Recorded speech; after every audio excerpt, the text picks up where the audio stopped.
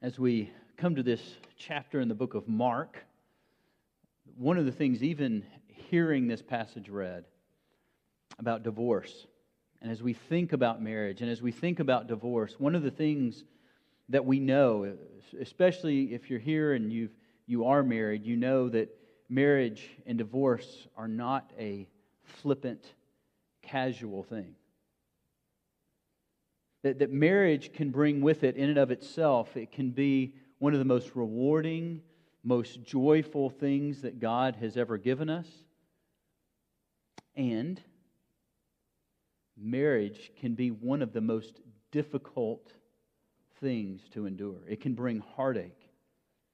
It can bring deep pain, deep hurt, and deep frustration. So it's no wonder that in the Bible, in the book of Proverbs, we have words like this. A noble woman who can find, in Proverbs 31. And then we have other passages in Proverbs that give light to the difficulty of relating to one another as male and female in marriage. And Paul himself, in the book of 1 Corinthians chapter 7, says this, that if you choose to marry, life will be difficult. It's not easy.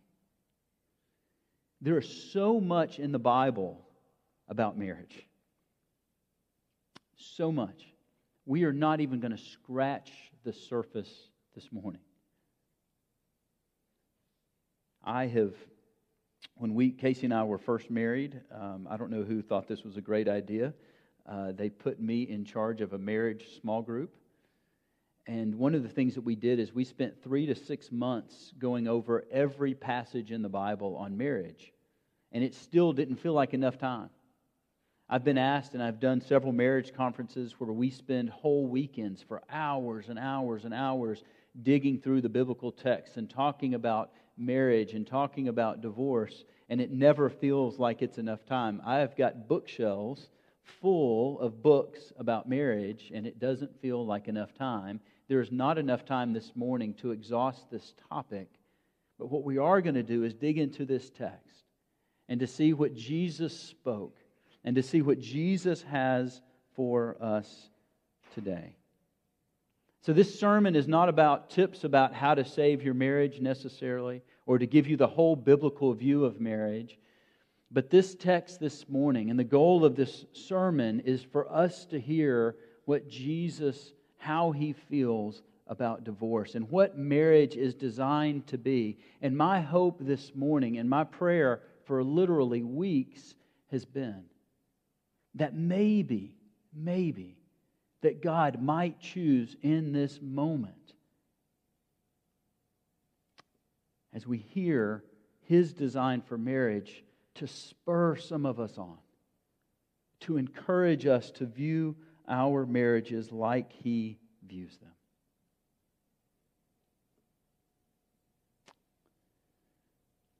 It's difficult. Even the word divorce brings different things to mind for different people. As I've been more than 20 years as a marriage counselor, you feel like you've seen it all.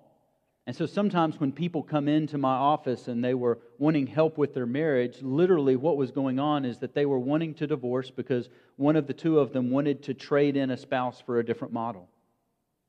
And they were literally thinking about their marriage that flippantly.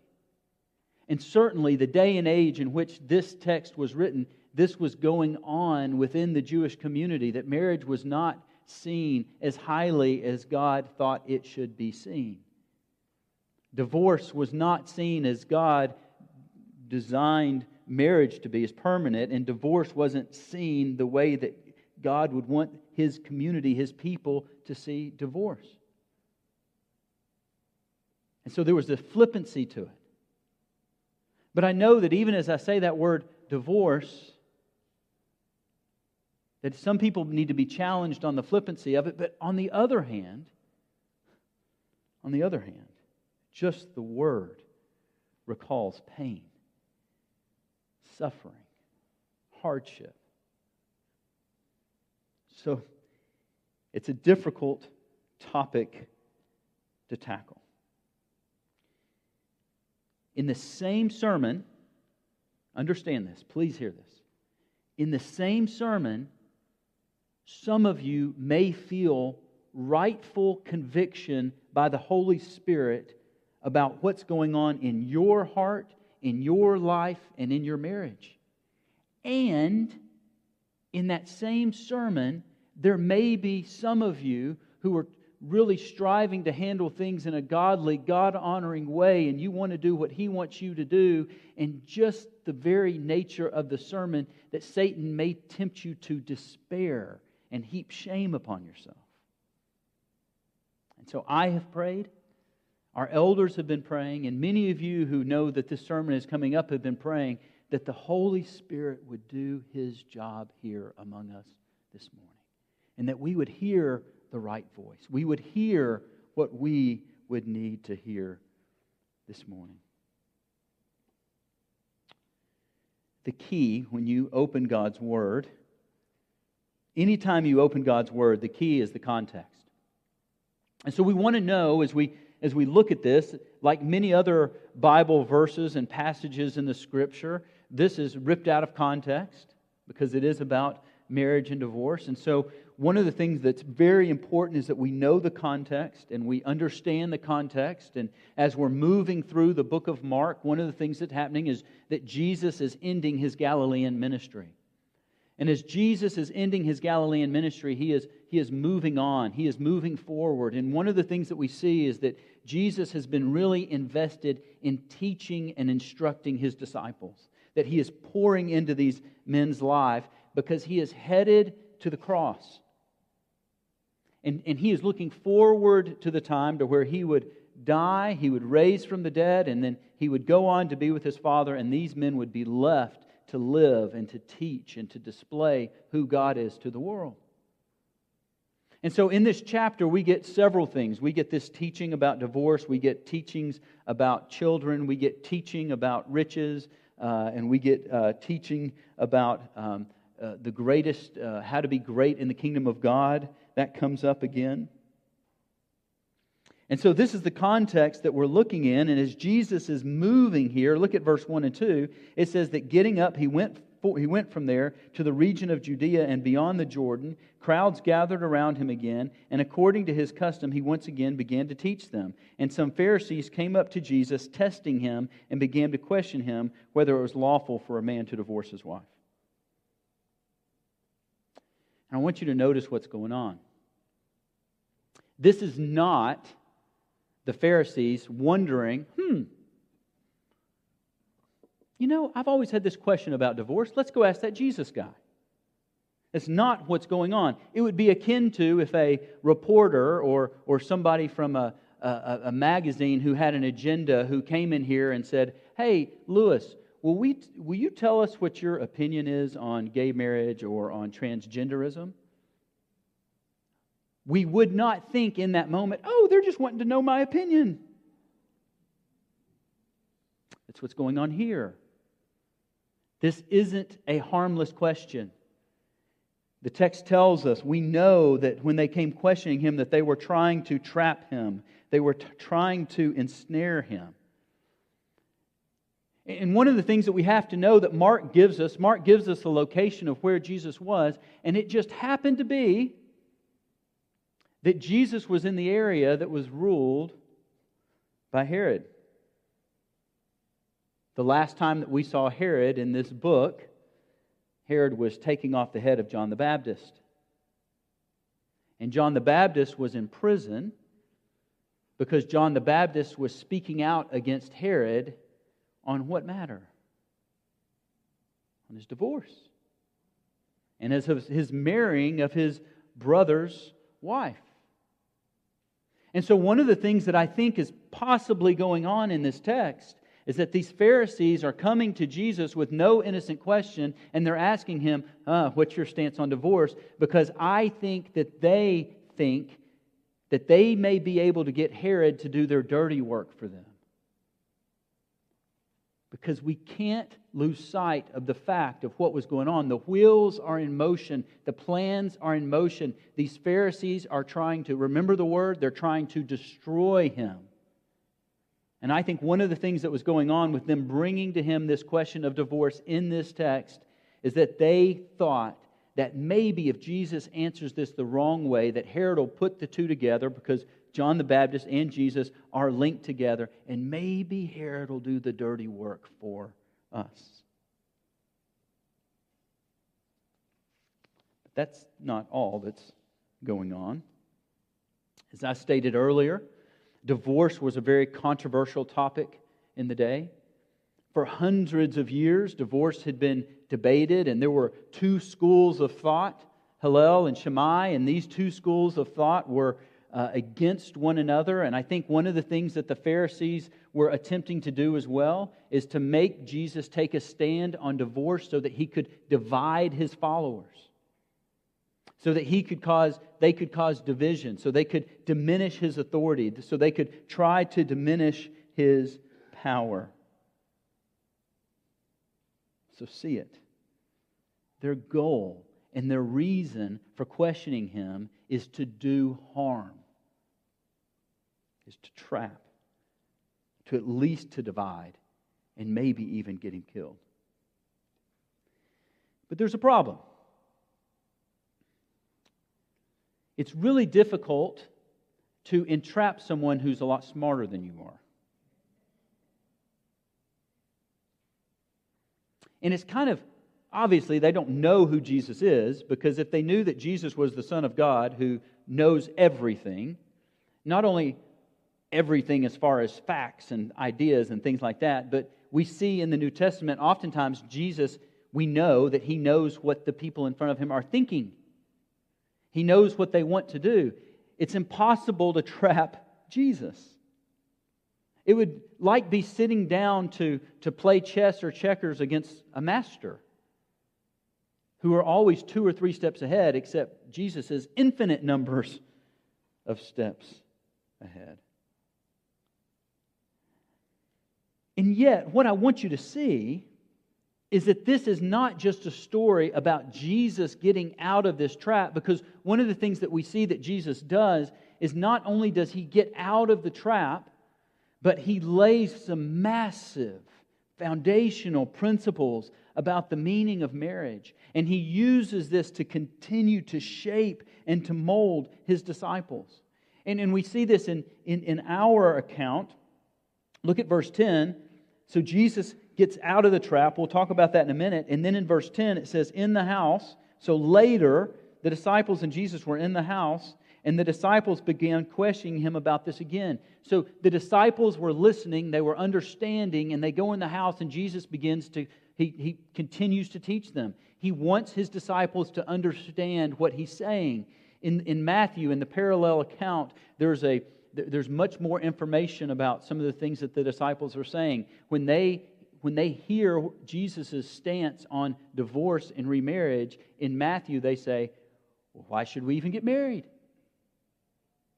And Jesus instructs and He teaches.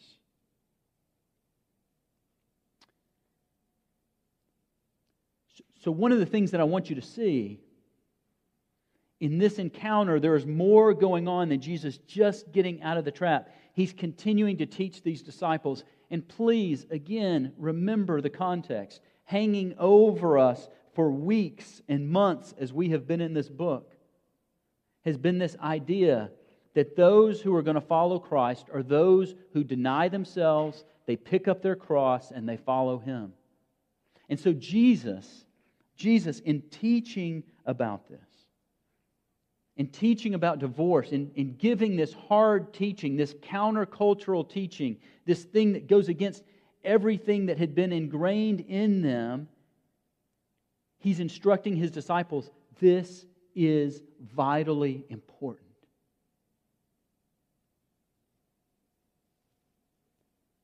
When you follow me, I ask you to do difficult things.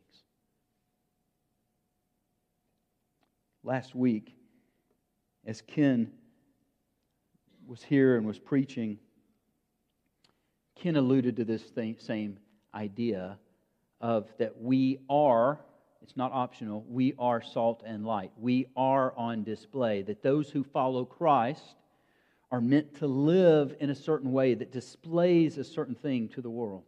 A couple of weeks ago, as John was preaching, he brought out the idea that our Christian service, our Christian witness is not this part-time job. It is who we are. And we need to look at it as comprehensively, not as sectioning it out. And so that as Jesus is talking here about divorce, and as Jesus is challenging these disciples, and as Jesus is wanting to get these disciples to get it right, He's challenging them to know that how you do marriage is a reflection on your relationship with me. Now, take a deep breath.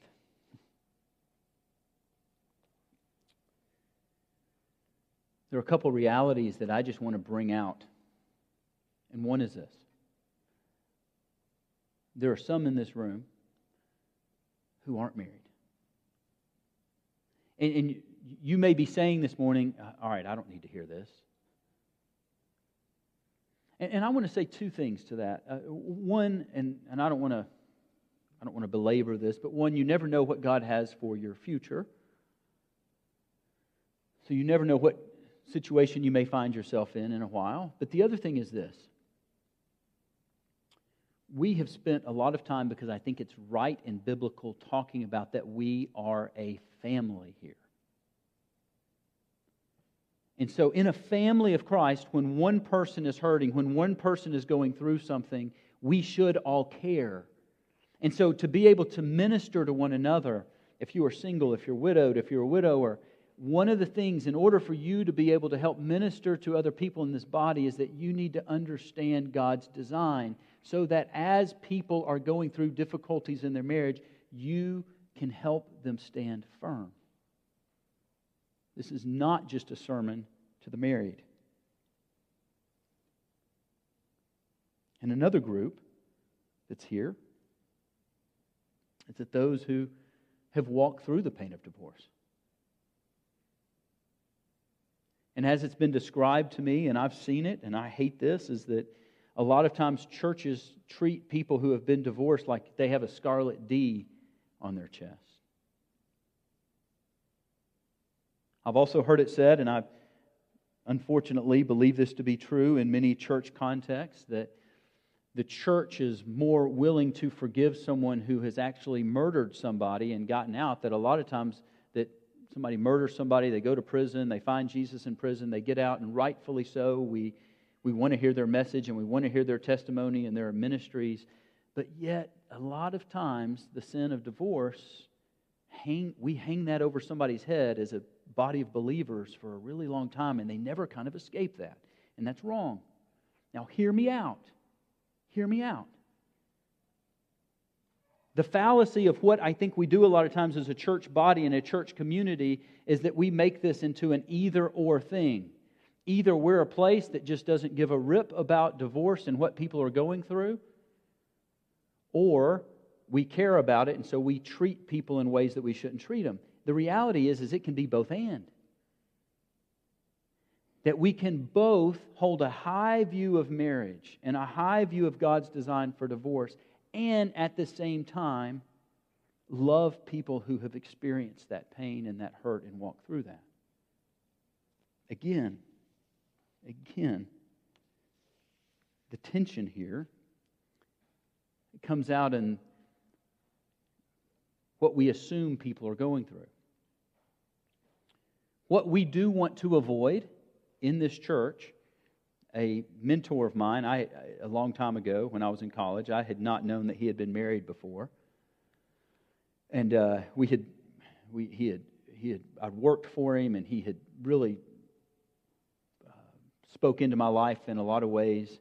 And I'll never forget the day that I found out he had been previously married before. And so I talked to him about it. And one of the things that he said is, and you've probably heard me tell this story, is that he said, I remember standing at the altar and the doors flinging open the back. And he said, the first thought that came to my mind was, there's always divorce.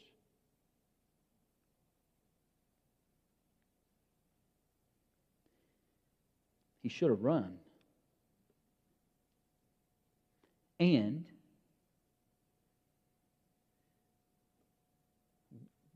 we can't treat our marriages this way. Meaning, God will forgive me. Is God full of forgiveness? Yes. But we don't handle other sins in our life the same way, hopefully, right? So there's tension. There's tension. Hear me out.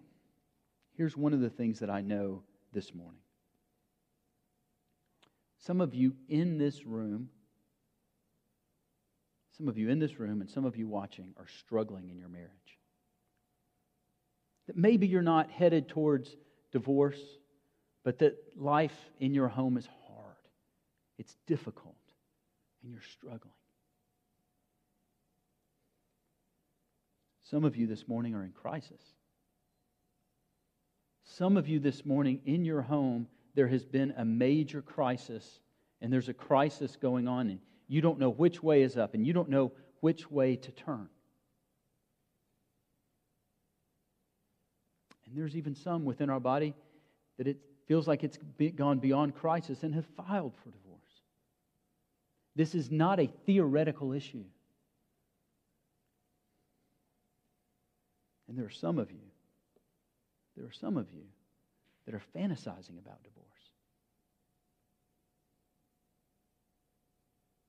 There are some of you that are in difficult situations.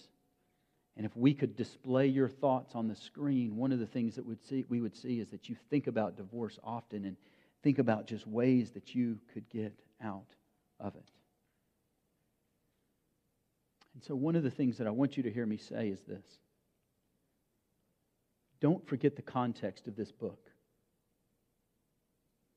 Don't forget the context of this book. Jesus comes on the scene. And one of the things that we have seen Him do over and over and over in this book is that He encounters someone with great need. Someone who's maybe blind, or someone who's maybe crippled, or someone who maybe can't hear. And everybody around them just thinks they're in this horrific, awful place and that nothing will ever change for them. And Jesus does the impossible.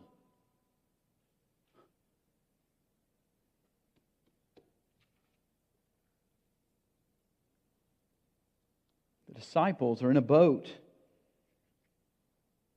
There are waves and there are storms, and they just think that their life is over, that there's nothing that can happen that can change the course and direction. And then they realize that Jesus is in the boat.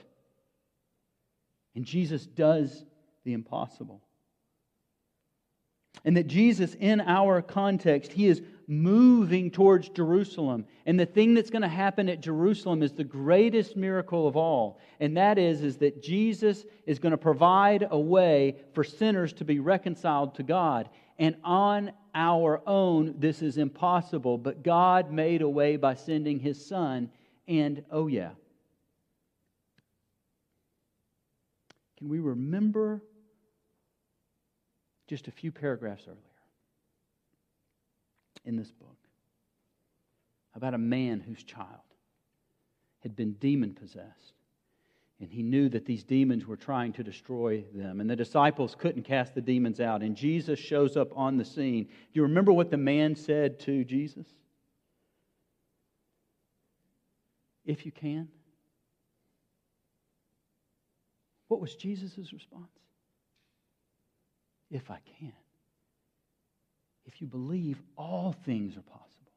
And my prayer is that we as a Christian community would embrace this Father's words when life seems impossible, when your marriage is on the rocks, when you are struggling. I pray that we would embrace what this man has said, and that is, I believe. Help my unbelief.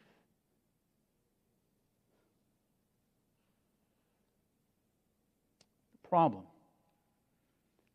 problem is diagnosed in verse 5. We're going to get through the text, but I just want you to see this. As they were talking to Jesus about divorce, He said to them, but because of your hardness of heart, He wrote you this commandment. When they said that Moses permitted divorce.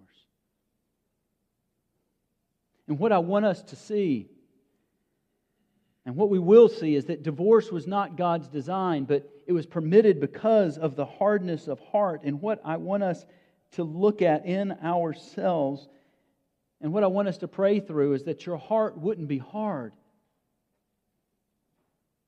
How is your heart not hard? Well, I'm reminded of Hebrews chapter 3. The writer of Hebrews is talking, and he says this: "Today, if you hear His voice, do not harden your heart as when they provoked me."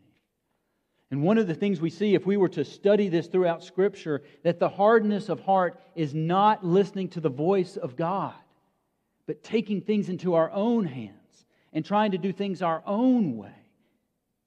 So my prayer would be for you in your marriage, whether you are struggling, in crisis, fantasizing, or if you filed, wherever you are, don't harden your heart. Listen to the voice of God. Now, let's see how Jesus gets out of this trap. They're there and they're entrapping Him.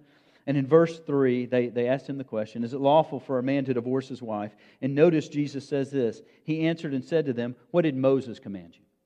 And I love this. Jesus didn't, He could, because He's God. The things that He said are in the Bible. But Jesus says, go to the Word of God. What did Moses command you? And I find it interesting that when He said this, notice what they do. Jesus uses the word, what did Moses command you? And they said, Moses permitted a man to write a certificate of divorce and to send her away. They go to Deuteronomy chapter 24. And Deuteronomy chapter 24 had been the divorce text for hundreds and hundreds of years. These two men that I talked to you about, Hillel and Shammai, they went to this text. This is where the debate was. In Deuteronomy 24, for the sake of time, don't turn there. I will read it to you. It says, when a man takes a wife and marries her, and it happens that she finds no favor in his eyes because he has found some indecency in her, and he writes her a certificate of divorce and puts it in her hand and sends her from his house. So they looked at this verse and said, oh, okay, now what we have to figure out is what is meant by indecency. And Hillel says indecency is anything. And so in his writings and in this school of thought, you would find, hey, if your wife burns your dinner, that is indecent. You can send her away. Literally. If she is walking too briskly or twirling around and her ankles are shown, that's reason to divorce her. If she doesn't wear her hair right, you get the picture. Anything that a man could find that he disliked with his wife, in this school of thought, he could send her away. Now, the other school of thought, Shammai, was some kind of sexual or moral indecency. So here's the debate. Except there's a problem. There's not a command in this text to divorce a wife. And Jesus brings this up. Jesus says, because the hardness of your heart, Moses wrote to give her a certificate of divorce and send her away. And you may be asking, what's going on here? Here's what's going on. Is that God's original design had gotten so awry and that things were so off-kilter that there had to be a commandment in here about how to handle marriage because there were some difficult things happening in the community. And one of the things that we see going on here is this. In this day and age, if a woman was not married, what was her status in society? Remember Ruth and Boaz? They were helpless. And so what God did is God provided a way that if a couple was going to divorce, again, not His design, not His intention, not His will, then He said, okay, if this is going to happen, you need to write her a certificate of divorce so that she can remarry, so that there's just not chaos within the community. The command in this text, it's interesting. If you read this text, let me read it to you. So you tell me where the command is. So, finds no favor in her eyes, gives her a certificate of divorce in his house, still no command. And if she leaves his house and goes and becomes another man's wife, and if the latter husband turns against her and writes a certificate of divorce and puts her in his hand and sends her out of his house, or if the latter husband dies who took her to be his wife, Here's the command. Then her former husband who sent her away is not allowed to take her again to be his wife, since she has been defiled. The command, the regulation in this text with Moses is really this whole idea of don't treat divorces willy-nilly, meaning I can divorce Casey because maybe she did something I didn't like, and she goes around and marries somebody else, and then that man divorces her, and I'm like, oh, this lady that I married, I really don't like her very much, so I want to go back. Casey really wasn't that bad. I want to take her back in. Moses is saying, none of that nonsense. None of that nonsense. And so when Jesus, as he's getting out of this trap and he checkmates these Pharisees and he asks them, what did Moses say? Jesus went to a better text. These men for hundreds of years had been arguing from the wrong text. Jesus goes to what Moses said in the book of Genesis. And let's hear what Moses has said. From the beginning of creation, God made them male and female. For this reason, a man shall leave his father and mother, and the two shall become one flesh. So they are no longer two, but one flesh. What therefore God has joined together, let no man separate. The argument he lays out is that God has joined you together. The intent and design for marriage is to be married for life. And therefore, there are some serious implications for fracturing that. And this is what Jesus teaches his disciples in 9 through 12. Jesus, the summary statement of all this is, what therefore God has joined together, let no man separate. And in the house they begin questioning him. And then 11 and 12, this is the implication of this line of thought. These are Jesus' words. And he said to them, whoever divorces his wife and marries another commits adultery against her. And if she herself divorces her husband and marries another man, she's committing adultery. This is not light stuff. Jesus, in answering the question on divorce, is telling us what God's intention for marriage is. And so you may be asking the question this morning, so Lewis, are you saying that people can never divorce? In the book of Matthew, chapter 17, the parallel account, Jesus gives the famous exception clause. And what Jesus says, I'm going to stand on and believe. And the exception clause is this is accounted in Matthew 17, says, you shall not divorce except for the case of infidelity or porneia, sexual sin. And I believe, given Scripture, the plain reading of Scripture would say this: if Jesus allows or permits someone to get divorced for those reasons, then he allows and permits for them to get remarried in the same context. But what I want you to see is that this is permitted. It's not commanded. If my walls could talk, I have sat with couples where infidelity has taken place, and God has restored these relationships, and God has moved and worked, and it has changed the course of these families' lives. I could give you example after example of God working in the midst of adultery and infidelity. God's not commanding that you put away. I can also give you examples of people who stayed in it and sought and hoped and stayed open, and the spouse just never came back.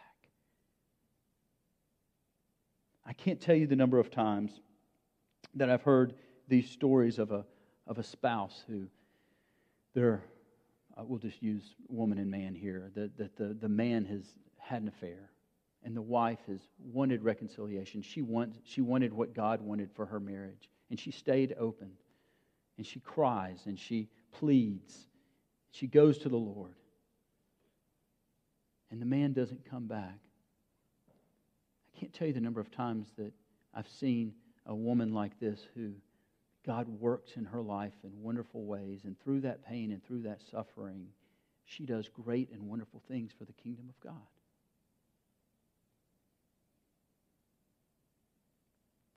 There are a lot of questions that you have going on in your head, and this is not the sermon to answer all of those questions. And so I want to real quickly just say a couple of things, and I'm not going to be exhaustive here. And the first is this. Some of you may be thinking, well, what about abuse? What if someone is beating on their spouse? And I would say, of course, if someone is beating on their spouse, we want that person to be protected, the one who has been being abused.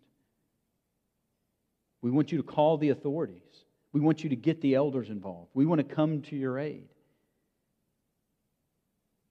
But in our culture, I'm often asked, I used to often be asked as a counselor, to define abuse. And one of the things that's real easy is some forms of abuse are easy. That. And that needs to be punished. That person needs to be in jail. That person needs to be easy. But in our culture and in our day and age, this becomes slippery. And so it would take a whole sermon or hours to kind of exhaust that subject. But I do want you to hear me say that if you are in a situation where you are being harmed, we want you to get help. We want you to be out of the harmful situation. The other situation that I just want to address is this, and I hear this all the time, hundreds and hundreds and hundreds of times. Weekly, I heard this in my office when I was full-time counseling. Lewis, does God want me to be miserable? Now, there's an easy answer to that. No. God wants you to be joyful. And He wants you to find your joy in Him. The problem, a lot of times, of what happens when people are asking me that question or they're going down this line of logic, one of the things that they're saying is that their spouse is in charge of their happiness and their joy. That's not what God has designed. As we sang this morning, He is our all in all. Now, does God desire for us as Christians to have happy, healthy, God-honoring, joyful marriages? Yes. Do I want to encourage you to be happy in your marriage? Yes. Should we all have that as a goal?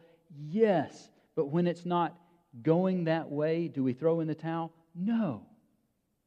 The same way, for those of you who are struggling with health issues or mental health issues, we don't want you to throw in the towel on that either. That we believe that God can sustain you through that pain. As I've said, this is not a sermon to figure it all out. And there's so much that I have cut out of this sermon, and there's so much that is being left unsaid, and I know that.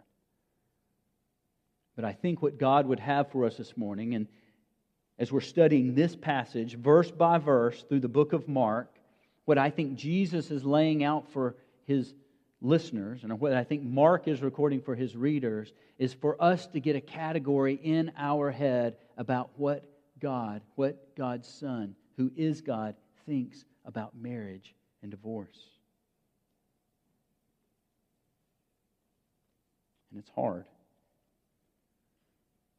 And I think the reason that Jesus is teaching this is what we learn from Paul in Ephesians 5, is that our marriages, our lives as Christians, are a reflection to the world about God. And in Ephesians 5, it tells us this: your marriage should be a reflection of Christ and the church. So that our marriages should be full of forgiveness, of sacrifice, of mercy, of forbearance.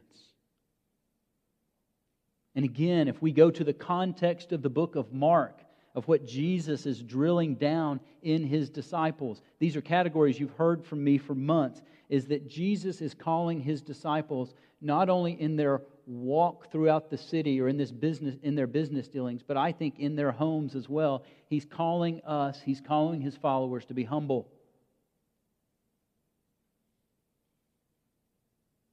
He's calling us to be humble. He is God. We are His. The kingdom is not about us. As the disciples said, who's going to be greatest in the kingdom? The kingdom's not about us. The kingdom is about God. He's calling us to be dependent. Remember, we've heard this theme over and over, that when Jesus first sent out the disciples, He sent them out with nothing. And we said that the reason He did that is because they needed to learn how to be dependent upon God. And oh, how much we need this in our marriages. That our dependence is not on our spouse or our spouse's reaction to us, but our dependence is in the Lord. He's calling us to be powerful. And when I say powerful, don't misunderstand me. If any of you men go home this afternoon and say, yep, Pastor said I need to be powerful, woman, you need to get in shape, you've heard me wrong. What I mean by power is that when we are thinking about marriage and when we are thinking about divorce and we are saying, I am at wit's end and I just don't have any power anymore, what I want to hear echo in your brain is Jesus, when the disciples are asking him, why couldn't we cast out this demon? And he says, this kind is only taken out by prayer. That's where your power comes from. So I'm calling us to be a powerful people who are dependent on the Lord in prayer, to hear from Him and to move in His power, not our own. And so this morning we're going to end a little differently. We're going to end a little differently. One of the things that I want to have happen is the elders and their wives, and I've asked Damon and Leah, if y'all can just come to the front and just have a seat down here. We're going to do a couple of things. At the conclusion of our service, if you are in a place where you need prayer, I want you to come and grab one of these men and women. Let us pray with you. Let us pray with you. I know this is a bold step. Some of you, maybe nobody knows what you're going through or what's going on inside of you, and I want you to take that step.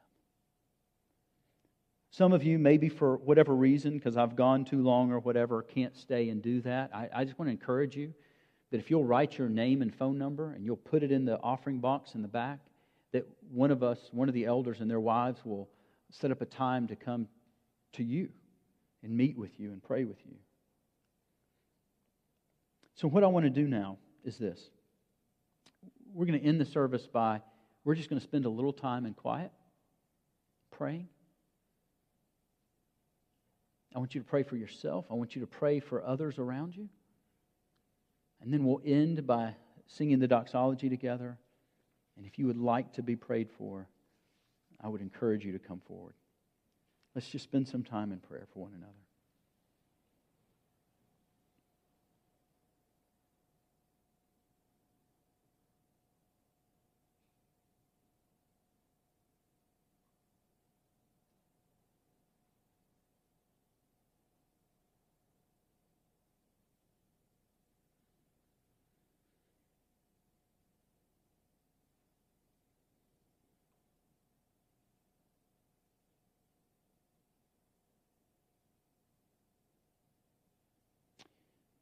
Jesus, you are the God of the possible. You have told us that if we believe, all things are possible. The situations that we think are impossible, you look at and say possible. God, there are folks in this room. There are folks in this room that if I had an open mic would come forward and talk about your goodness and your graciousness in the midst of turmoil and despair in their own lives. Some of them are in it now. Some of them have been through it. Some of them have miracles that they could report to us about what you've done in their marriage.